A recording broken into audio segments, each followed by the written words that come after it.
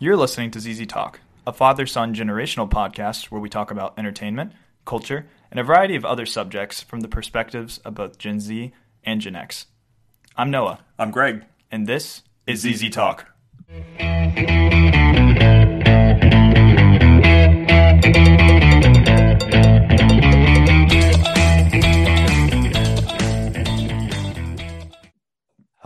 Hello, and welcome to the show.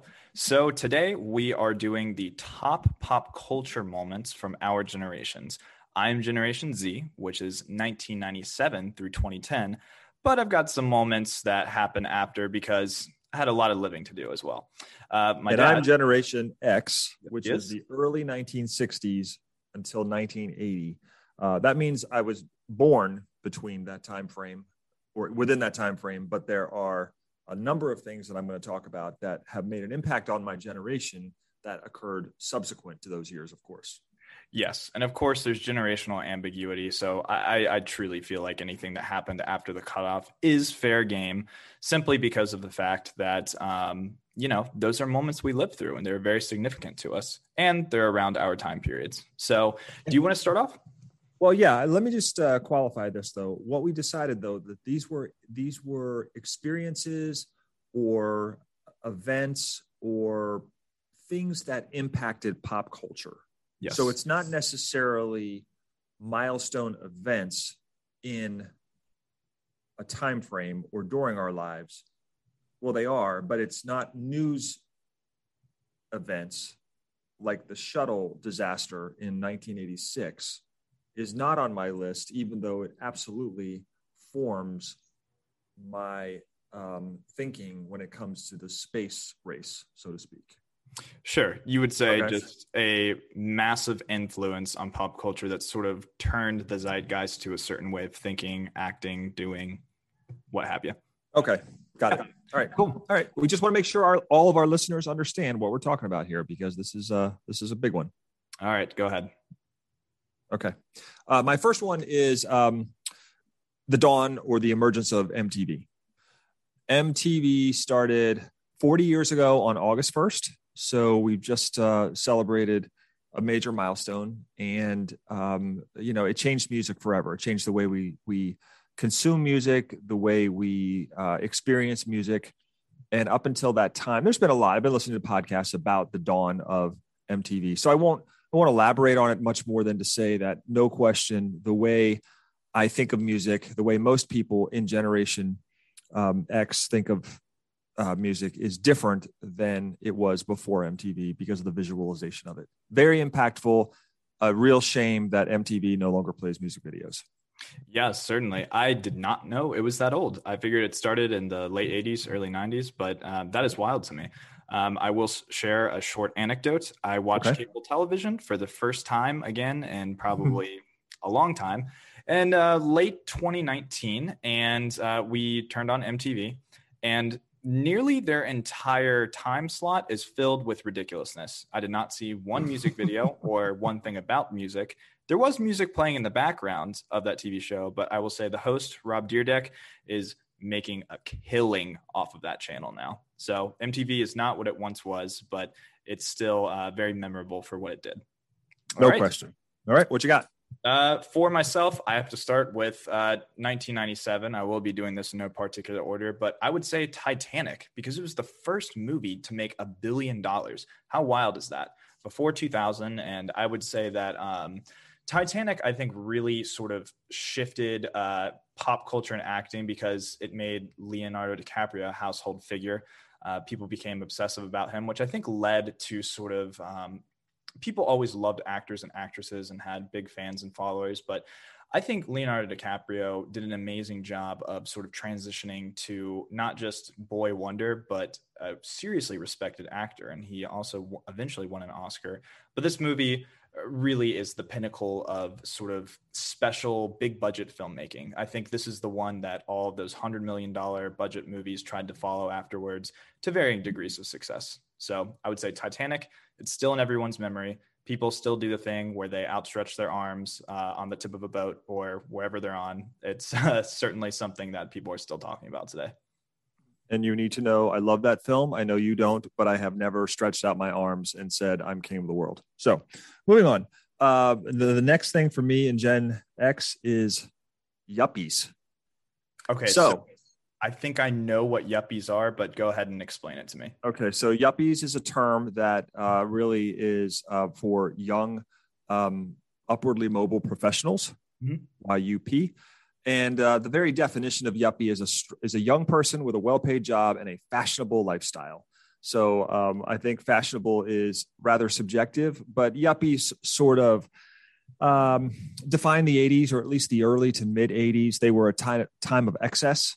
And, you could spot a yuppie from a mile away. They had the sweater sort of tied around their neck. And, it was just a whole look. So nowadays we would call those hipsters. But see how things change? The first time I learned about the term yuppie was when I was reading a review for American Psycho, and they described Patrick Bateman, who is played by Christian Bale, as a yuppie. And I said, oh, what does that mean? So I looked up the definition, and I didn't know that yup was an acronym: young, upwardly mobile professional, something like that. So pretty cool stuff. Yep. All right. Next up for me, it's going to have to be MP3s and iPods. And I believe the first iPod was created in 2001.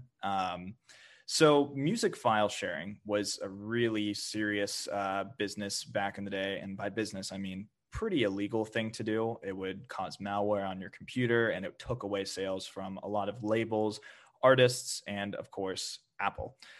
So Apple decided to do something about it, and they created the iPod and the iTunes store. And I mean, that was the first way everybody, quote unquote, streamed music. That really, if iPods walked so streaming could run, I would say that was sort of how it has impacted pop culture. I can't even imagine, even though I listened to CDs when I was younger, a life where you could not at least buy a song on demand.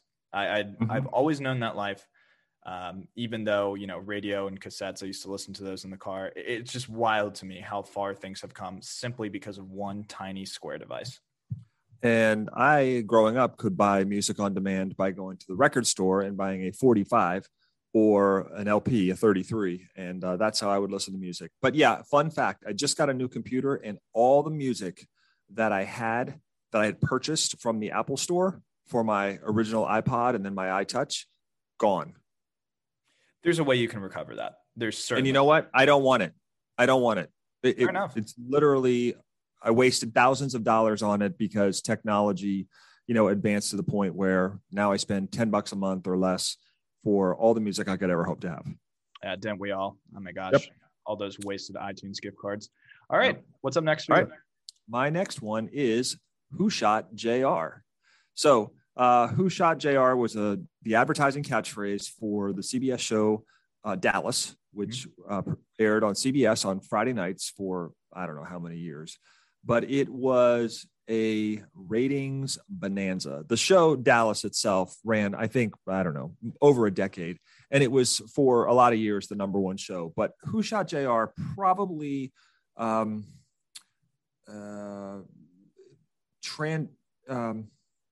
entered the zeitgeist and was a huge part of it for the better part of a year.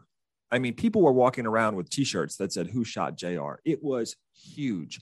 And so I don't have it handy, but the ratings for the episode that revealed Who Shot JR were just out of this world. And I don't think any TV show will ever supplant the Who Shot JR sort of marketing thing the way it will, replace the power of what Who Shot JR did for television, the entire medium, as well as the ratings for CBS. So I know that Dallas was an older show, but the Dallas of my generation is the one that came out in the late 2000s, early 2010s. I think I had Hayden Panettiere. So I think that one got 5 or 6 seasons, but the cultural impact that I've heard of with what you were talking about is pretty incredible just to hear about too. And I don't think TV has been nearly as popular with a certain tagline since. All right. So next up for me, I'm going to say Survivor / The Amazing Race. Good one. I feel like Survivor, it was produced by, or Mark Burnett. Yeah. The Amazing Race was produced by Jerry Bruckheimer, who you might know from National Treasure or the Pirates of the Caribbean fame. He was the executive producer for those as well. But Survivor and The Amazing Race, I think there were game shows. And then there became reality game shows. And I think that really inspired a whole generation of that type of thing. How long can you survive? Naked and Afraid, or maybe even Wipeout, American Ninja Warrior. How people can push themselves to their limits, either globally or just simply surviving in a world that is not necessarily in a world that's very hostile to them. And Survivor is still going on. They've had a million iterations of it. And I have to say, there's very little has ever come close to matching what Survivor has done best. And that is create engaging TV, just sort of creating engaging TV at the expense of watching somebody survive necessarily. The Amazing Race is similarly heart pounding. So I always pair those two together. We used to watch them on Wednesdays. So pretty great stuff. And fun fact, I submitted an audition tape for Survivor. Okay, moving on. Man, I'm going to get my hands on that, and I'm going to show the world one day. I love Survivor. Great show. Okay, my next one is disco. So disco is obviously a genre of dance music. It emerged in the 70s, and I think nothing defines disco more than a film that came out in, I think, 1977, which was Saturday Night Fever.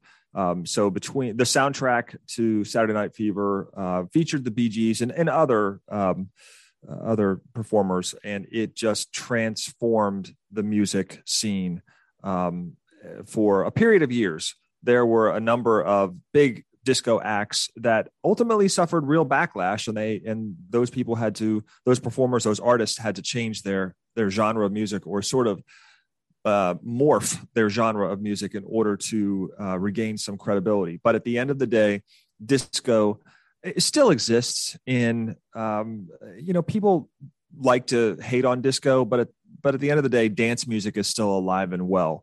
And there are many, many disco influences in dance music today. So disco. Sounds great.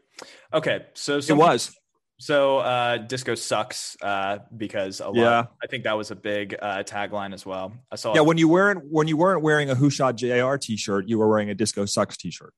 Yeah, I saw a 30 for 30 documentary on some riots in 1978 at an American ballpark where it was this burning of all these disco vinyls, and some ringleader was, it was crazy. So I saw that a long time ago, and that was interesting. Speaking of ballparks, I have a pop culture moment, which to some in my generation may say, well, I really don't care. But to me, this is the culmination of over 100 years. And this was the 2016 Cubs World Series win. So it ended a 71-year National League pennant drought, which is getting to the World Series. And the last time that they won was in 1908. So 108 years. 108 years, it was a drought. So pretty crazy. Wow. Good one. Yeah. Okay, my next one is a tagline, or not a tagline, but a slogan. Just say no. You mind if I pause? No. All right, we're back. Go ahead. So my next one is Just Say No. And Just Say No, if you don't remember, you don't remember because you weren't around, was Nancy Reagan's campaign that launched on September 14th, 1986, where obviously she was the first lady. And it was a campaign which encouraged children to reject experimentation with drugs. Now, time has passed, and while I think there's still merit in that slogan or in that campaign, I think if you consider history today and the history that is often unwritten, Just Say No had a greater implication than discouraging children from drugs. And I'll just leave it at that for interpretation. Yeah, it's an easy tagline, and I do remember hearing that in my youth, but I think it became eventually an offshoot of "Say No to Drugs," which was a Dare motto, and Dare might have been born out of the Reagan era. So Dare was born out of the Reagan era. yeah, Just Say No was the whole thing. Yeah. Yeah, so good generational moment that actually passed on to my generation. All right, so up next, I'm just going to go ahead and say it, Twilight. Oh my gosh, what happened here? I would say that Twilight and Justin Bieber around the same time, but Twilight made people interested in vampires again. It made it a viable form, and it not only made vampires popular again, it made them attractive to people. People loved Edward Cullen, and people eventually loved Jacob the werewolf.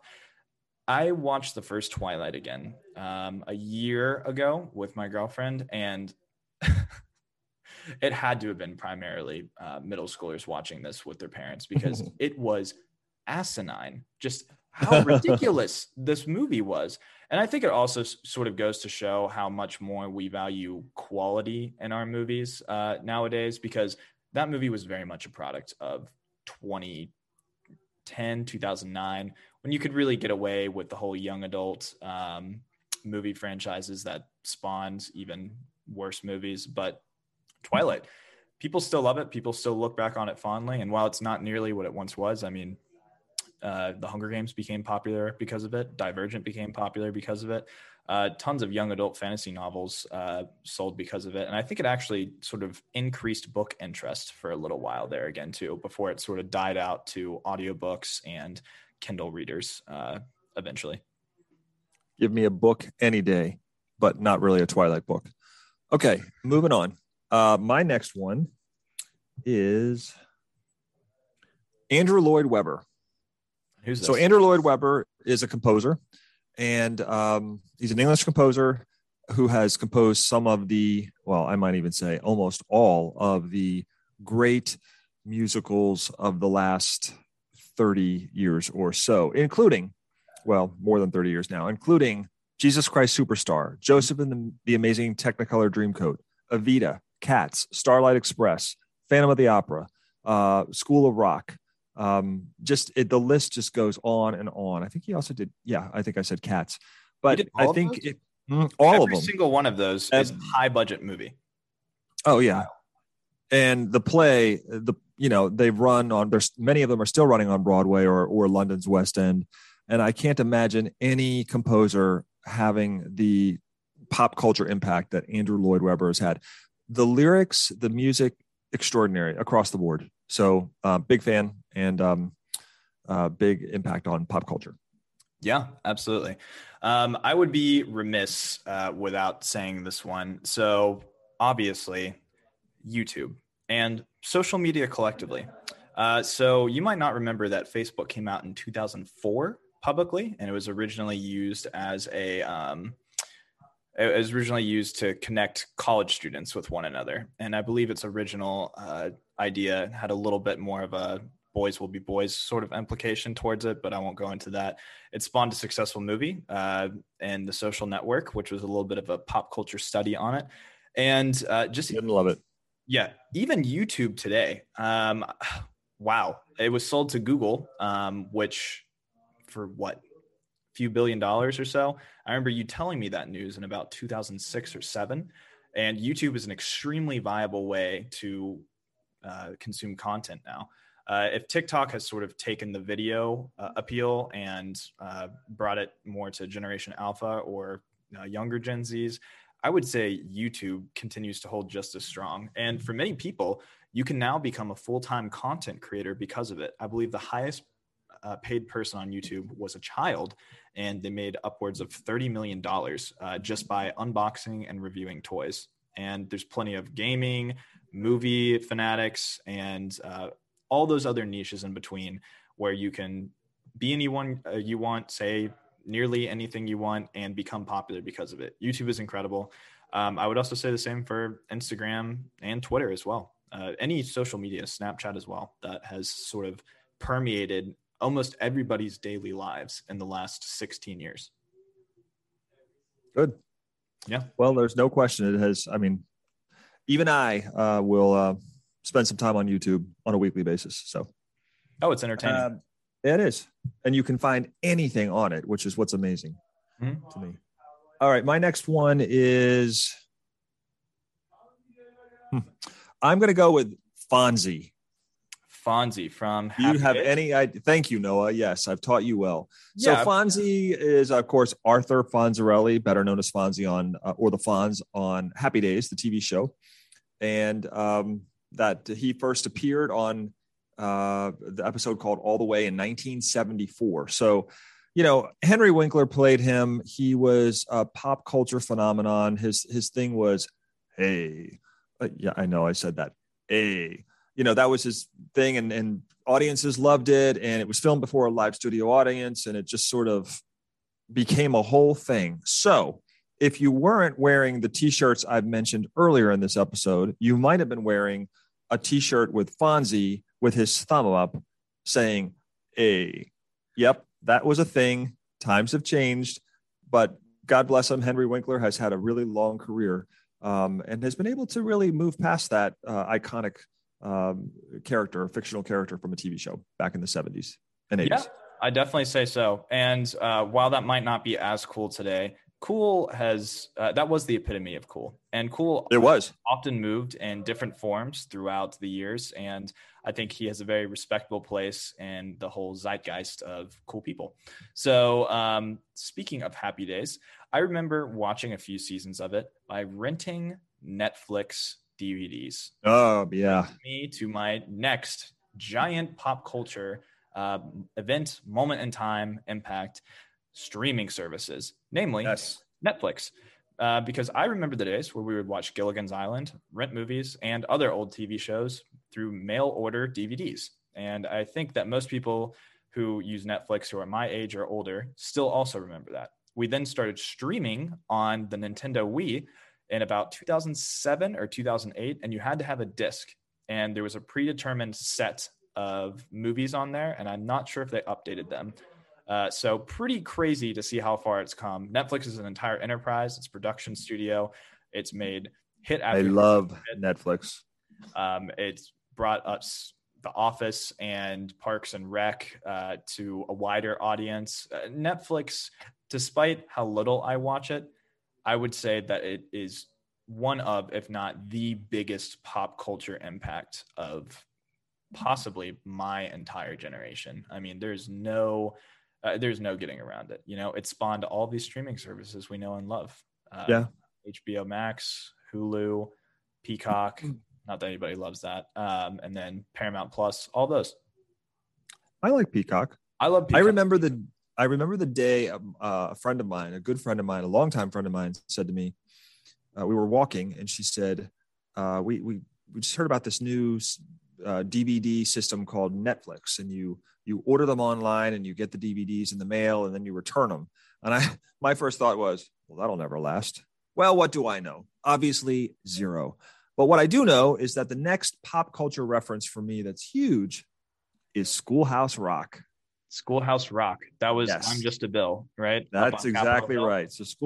So programming, it's an animated series, musical educational short films that aired during the Saturday morning programs that we used to watch, sort of in between our cartoons. The themes covered grammar, science, economics, history, mathematics, and civics. So it was I'm just a bill, only a bill, and I'm sitting here on Capitol Hill. And then conjunction junction, what's my function? Some of these are, indelibly in our minds. So anyway, Schoolhouse Rock is just a fond memory and a great educational tool that really they should just sort of revive. Maybe not. Some things are better left back in time. It wouldn't be as good if they did a reboot today, but nothing is ever as good the second time around. But I would say that they did a really good job of making learning cool, fun, and interesting. And the best kind of learning is when you don't necessarily know that you're doing it. You're entertained, but you are gaining new knowledge. And I feel like that on TV did a fantastic job of being able to teach young minds. So hopefully, I think fundamentally we as kids did not realize we were being educated, but they were so catchy that, you couldn't help but. And I remember being in college and somebody referencing Schoolhouse Rock, and I thought, oh my gosh, yeah, I know, I love that. And then it was sort of like a common theme for our generation. Oh, certainly. Certainly. There's some things that never really escape you. All right. Next up, I have the triumphant return of Star Wars and Baby Yoda.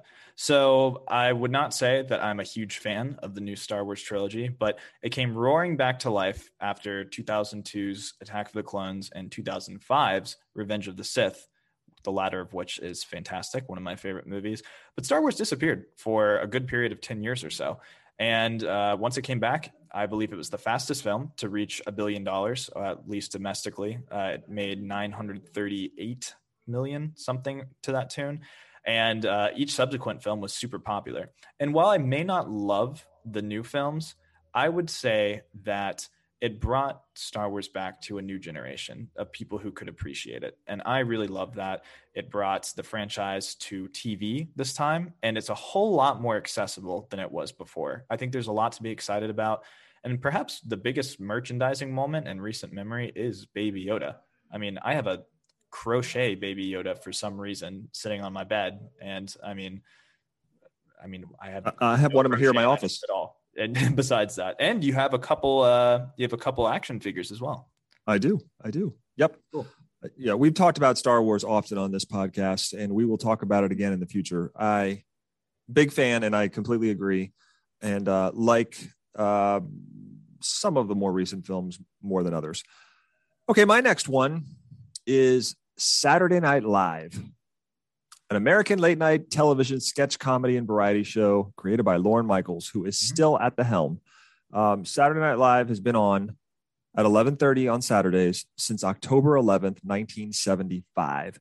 And it has won 86 Primetime Emmy Awards. But for me, and I think for most of us, the thing we love about Saturday Night Live is it has produced some of the greatest comedians of our time. So current comedians like Jason Sudeikis or Amy Poehler or Tina Fey all come out of Saturday Night Live, but Chevy Chase, Steve Martin, Martin Short, all come out of Saturday Night Live. And the list is so much broader and greater than that. So for me, Saturday Night Live, it's very, very political and off-putting at times, but some of the sketches over time, Wayne's World, the Blues Brothers, just to name a couple, are indelibly etched in our minds, particularly for my generation and yours probably. Yeah. And while Saturday Night Live might not be what it once was to perhaps your generation, the great thing about it is that it spawned quite a few classic movies, and you'll always see a familiar face on there. I would say it's kept up with the times and featuring relevant celebrity guests. And even if the skits aren't top notch, sometimes it's just really entertaining to watch somebody you recognize just be silly for a while, especially if they play the straight man in a lot of their roles. So pretty cool stuff there. Yeah. All right. So up next for me is something a little bit more serious, and I would say that is the #MeToo movement. So however you feel about this and whatever way you do, I think this is significant because it taught us to believe women and some of the stories that they tell us about the way that they're treated. And after reading back on so many different problematic things that happened in the 60s, 70s, 80s in the entertainment industry, and then finally with the culmination of getting Harvey Weinstein arrested and charged for his crimes, I think it taught our culture to have more accountability. Now, this is a double-edged sword, and I know some people are probably rolling their eyes right now because yes, cancel culture is a very real thing. And sometimes it becomes, I would say it becomes quite prevalent, too prevalent sometimes. But overall, I think the impact of the Me Too movement has allowed people to examine themselves more, their own behaviors, and realize that we need to treat each other equally, professionally, and the way that we want to be treated. So I would say that is a very significant moment in my generation's time. Well stated. Yep.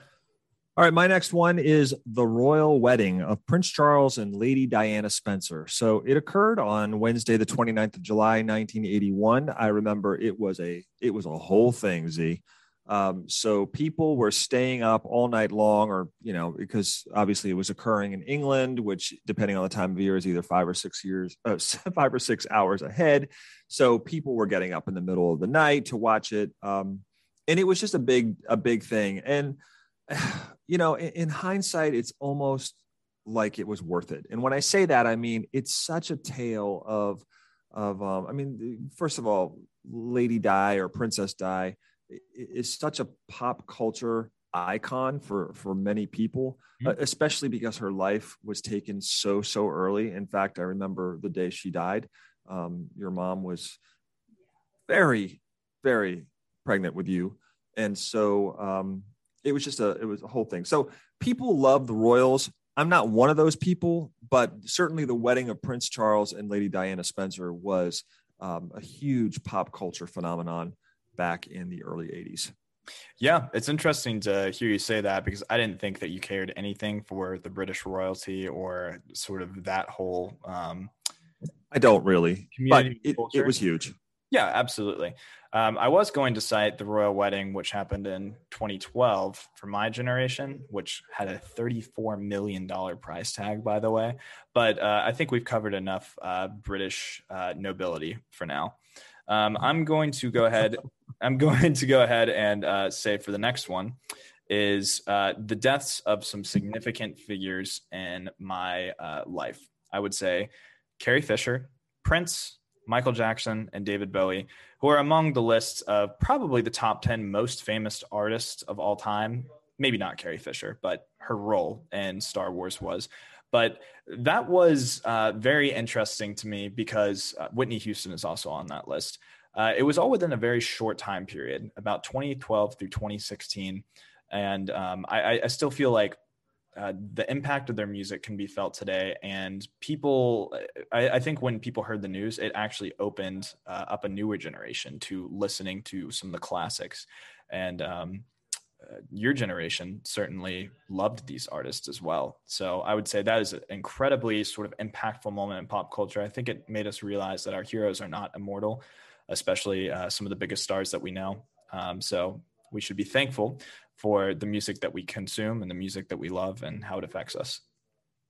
It's a really interesting thing that you say that, because my next two are almost overlapping with what you just said. Mm-hmm.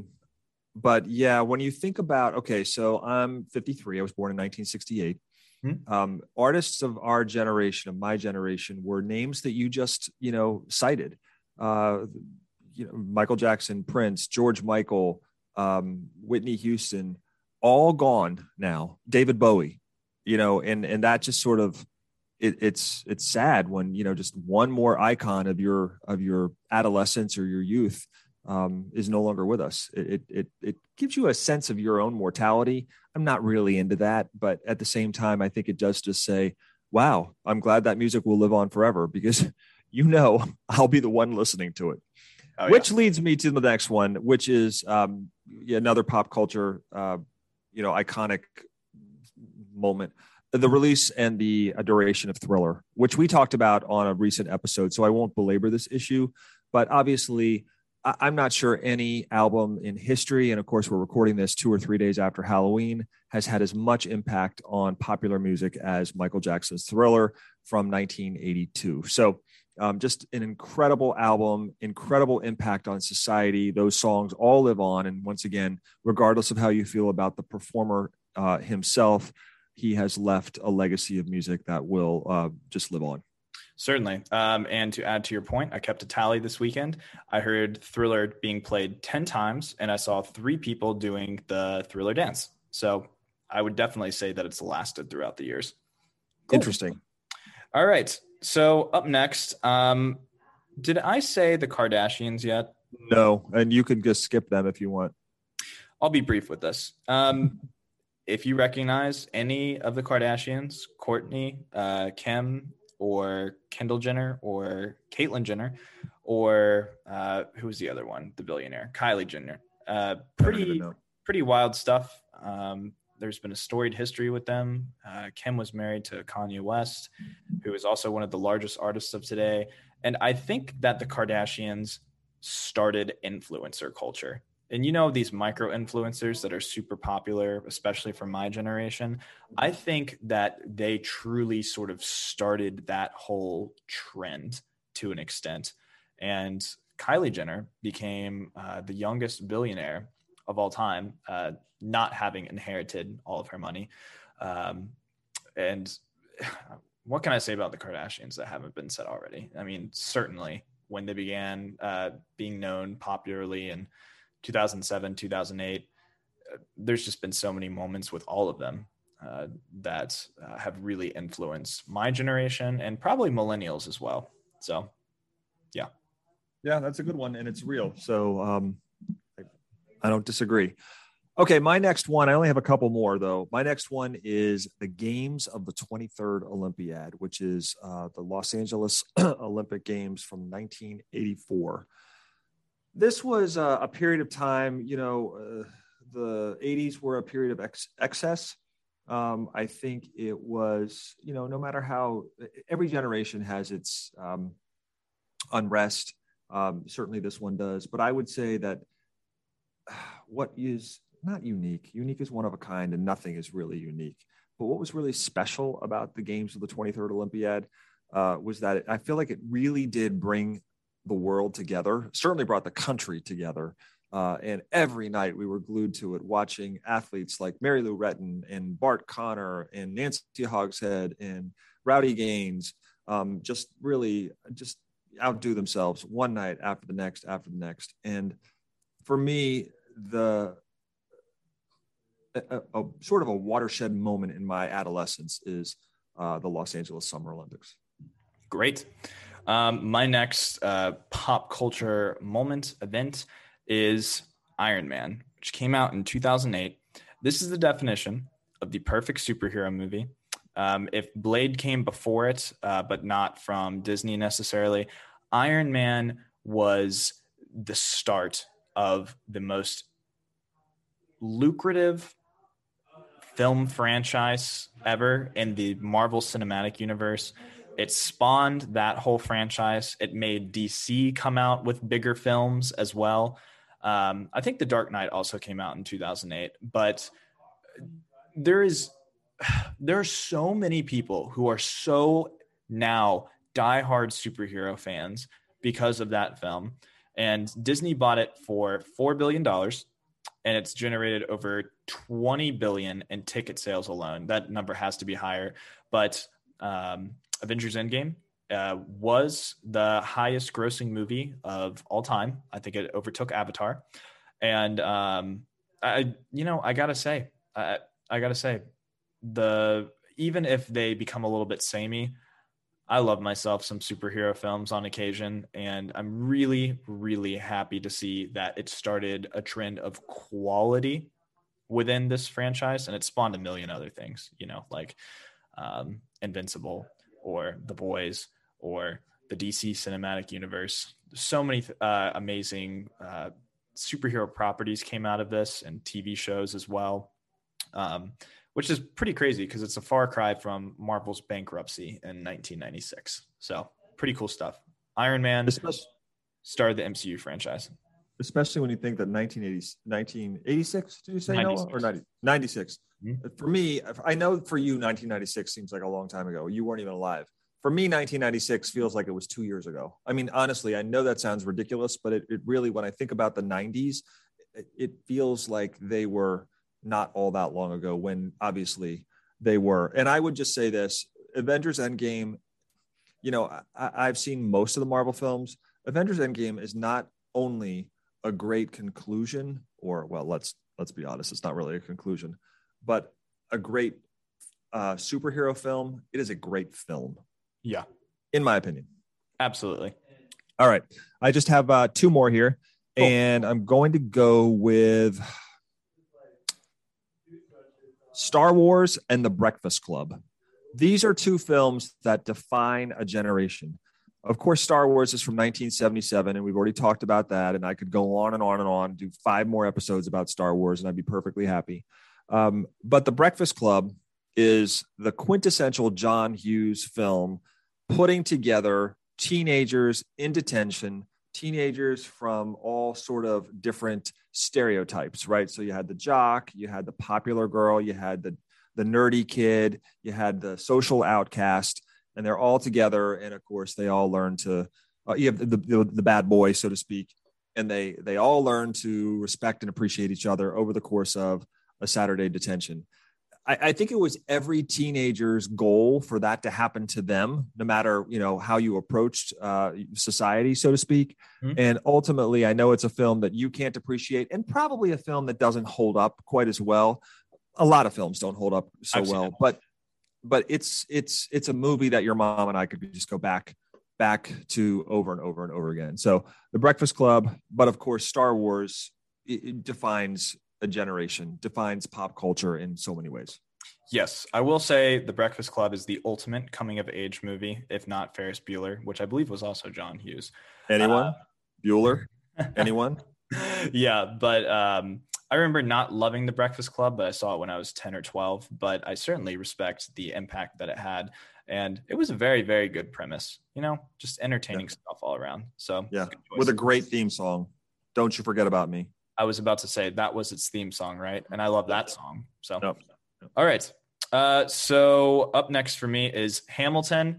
Hamilton is very interesting in the way that it was made. First of all, it was unique in that it mixed show tunes with rap, which had never been done before, to my knowledge.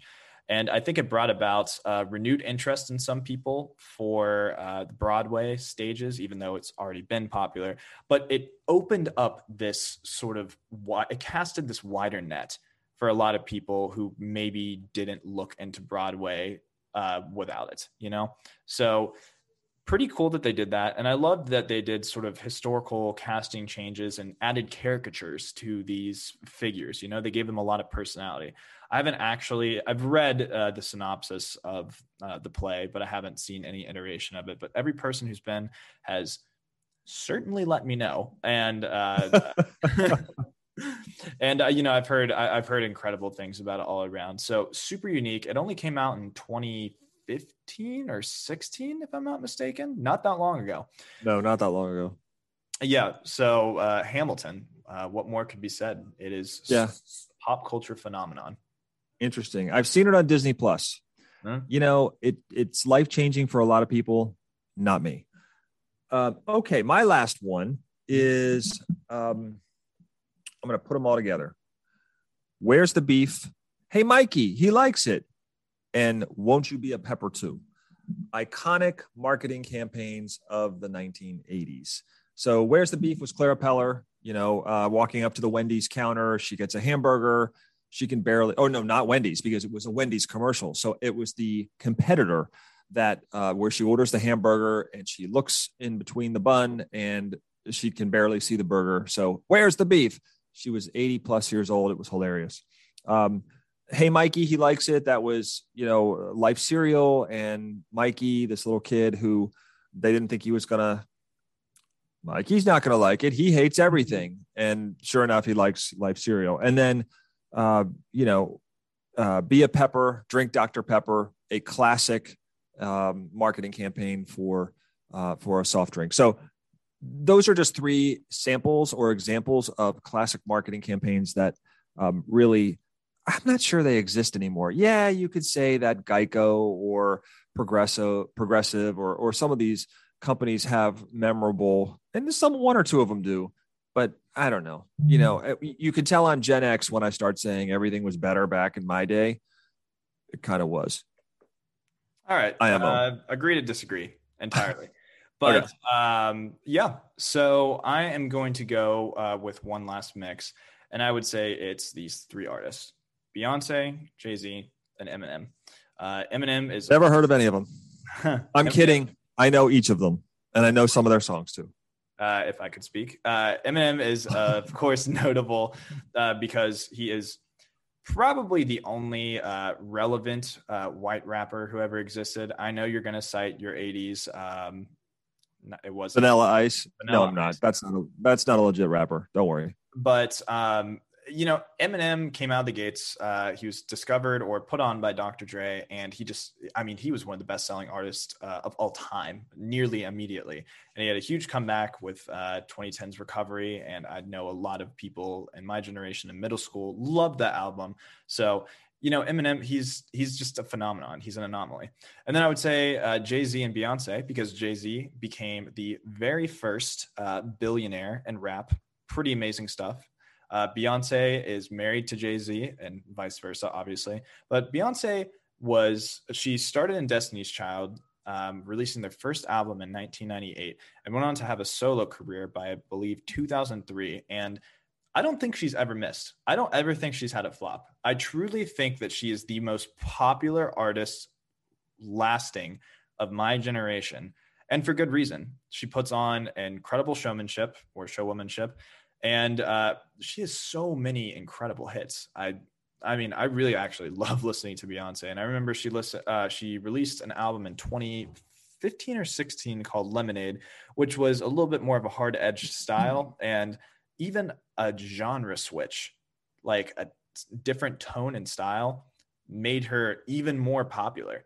I mean, she's untouchable. And I would just say that if you are my age or even a millennial, you know exactly who Beyonce is, and you know exactly who Jay-Z is. So pretty cool stuff. That's it. Okay. All right. I'm done too. All right, so let's move on into our check it out section. So I'll go second because I've been talking for a little while. What do you got? I got Dune. Dune. So Dune is obviously a remake, because everything is, of the 1984 film. Fun fact: last night I was talking to Luke's girlfriend, and I asked her if she had ever seen. They had just gone to see Dune, and I said, you know who was in the first Dune? And she said, who? And I said, Sting. And she said, who's that? Yeah, come on. I mean, like, I know Sting, but that's just because I'm a nerd, you know? Nobody. And then I said, do you know who Bono is? And she's like, no, I've never heard of him. She has heard. Okay. That. That's for sure. She has heard Bono. So anyway, back to Dune. Dune is, been recently released. It's on, what is it on? HBO Max as well. So, I watched it. And as a consumer of science fiction, quality science fiction, this is at the top. Excellent. Yep. Outstanding. Loved it. Yes, it's 2 hours and 35 minutes. So yes, I watched it over the course of multiple days, but fantastic visuals, outstanding acting. It's kind of a slow burn, but it's not boring ever. And it's really well done. I highly recommend it. Dune. Check it out. Well, that's great to hear, because you don't like anything. And it's pretty cool because almost everybody who's seen Dune. I'm discerning. Discerning. Fair enough. Jaded. Anyway, everybody who's seen Dune and talked to me about it has had high praise for it. And you know what I really love about it too? Most, if not all of the people who have told me about it have seen it in the theater, which is cool that people are going back now. Yeah. Luke and Lane saw it in the theater. Yeah, and each person who has spoken to me about it has had the option of HBO Max. So I think that is a positive upward change that I did not see coming so soon. I agree. They also saw it on IMAX, by the way, which I think this is a film. If I'm going to go to an IMAX theater, which I've done like twice in my life, this is a film I think I could benefit from seeing in IMAX. Speaking of, only 2 short hours ago, I made plans to go see it in IMAX this weekend. So I am super excited about that. Can't wait. All right. For my recommendations, check it out. I am going to ask you to check out the Book of Boba Fett trailer, which is... I did. Yes, I bet you did. The new Star Wars mini-series, I believe, that is coming in at the end of this year. And you should also check out the Morbius trailer. It is a new Marvel film. I don't think it's from Disney. I think it's going to be rated R. So I think it's a Sony Marvel film, and it features Jared Leto in the lead role. I will not be seeing it. Well, I think it's pretty fascinating because Morbius is a character that I think is really out of people's general knowledge of superheroes. So it's going to be more serious, not jokey action comedy necessarily. So it might be pretty brutal. So check out that trailer. And check out the Book of Boba Fett's trailer. That's what I got for today. All right. So you don't get to check it out next week because you had 2 this week. I'm totally fine with that because usually I blank on it. So no, you don't get a pass. Sorry. It's crazy. I have so much to say, but so little to say when it comes to this section. So you have a lot to say, Noah. That's for sure. All right. Thank you very much for listening to another episode of our show. I am sorry for not marketing last week's episode. So hopefully you can go back and listen to that if you have any interest in some post-Halloween festivities.